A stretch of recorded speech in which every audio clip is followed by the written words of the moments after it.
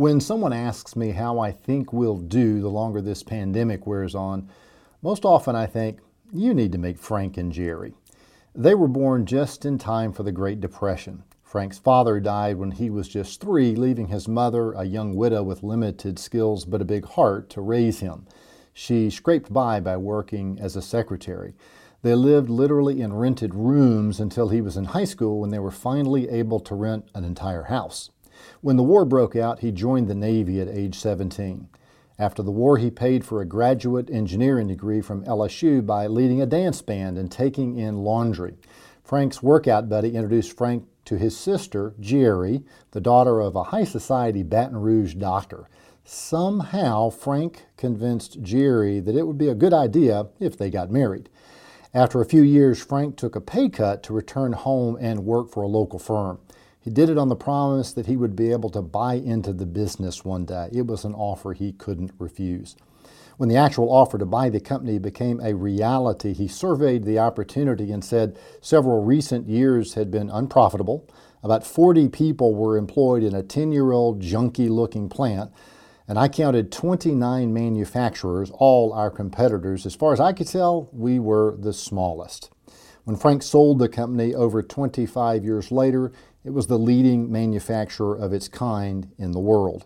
Though raised by a single parent in poverty, nobody told him he was poor, and in the shadow of war, Frank seems to have surveyed the circumstances and said, well, I guess there's nowhere to go but up.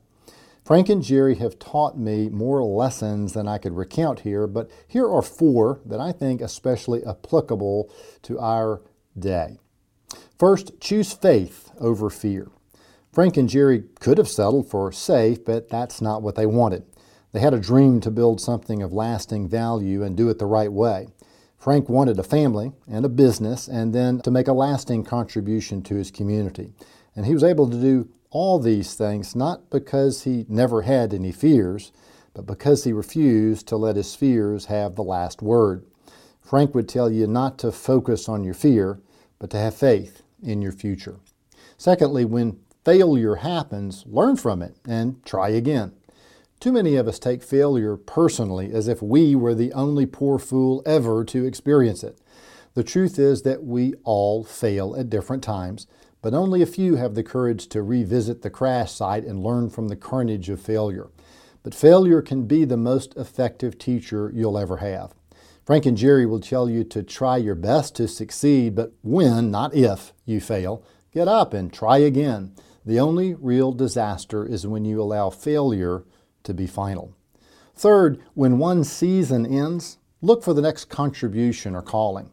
Frank is known by many in his community as a successful businessman. Jerry raised 5 children to be contributing citizens and decent human beings. Great. But that was only one season in their lives together. They've also made many other quieter, nearly unknown contributions, whether producing a video biography of someone's life just so their great-grandchildren can hear their stories, teaching generations of little children in Sunday school, or serving on a hospital or nursing home board to facilitate healing in their community. Frank and Jerry would both tell you that the issue is not being important, but having impact. And then finally, finish well, no matter what you do. Whether you're preparing for a presentation, raising a child, building a facility, solving a problem, getting in shape, editing a video, growing spiritually, being a friend, or loving your spouse. Frank and Jerry will tell you that it's not enough to start well. You got to finish well. And I think that's some of what Frank and Jerry might tell you if you had the chance to talk to them. But you can ask them yourself if you like. You can meet Frank tomorrow morning at the McDonald's drive-thru getting their breakfast, or Jerry in her garden fighting the weeds with a look of pleasant determination on her face. Soon they'll celebrate Jerry's 90th birthday. So happy birthday, Mom. And Dad, you married up. I love you both. Offering you wisdom on wealth, I'm Byron Moore. Is it time for us to meet? I can't tell you how many people I meet for the first time who, after about 15 minutes together, say something like, I should have done this years ago. When human beings lack confidence, or when we're scared, or maybe just a little bit embarrassed, the most natural reaction in the world is procrastination. Just put it off until tomorrow.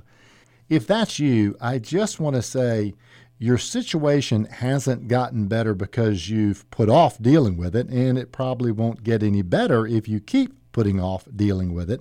So let me offer a couple of options to you.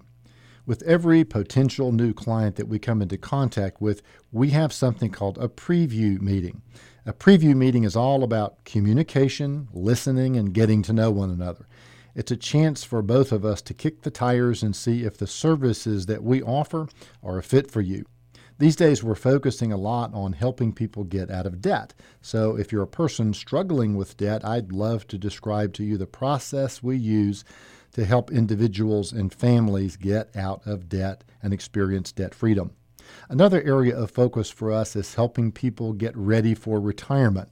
Just the other day, an article crossed my desktop talking about how many Americans are falling behind in the race to build retirement savings. And if that's you, I sure do wish that you'd call. If you're not quite ready for a meeting, then just send me an email at bmore@argentadvisors.com. Feel free to ask me anything about your situation. That email address again is bmoore@argentadvisors, which is ARGENTADVISORS.com. And again, feel free to ask me anything about your situation. Just remember, stuff doesn't get better by itself.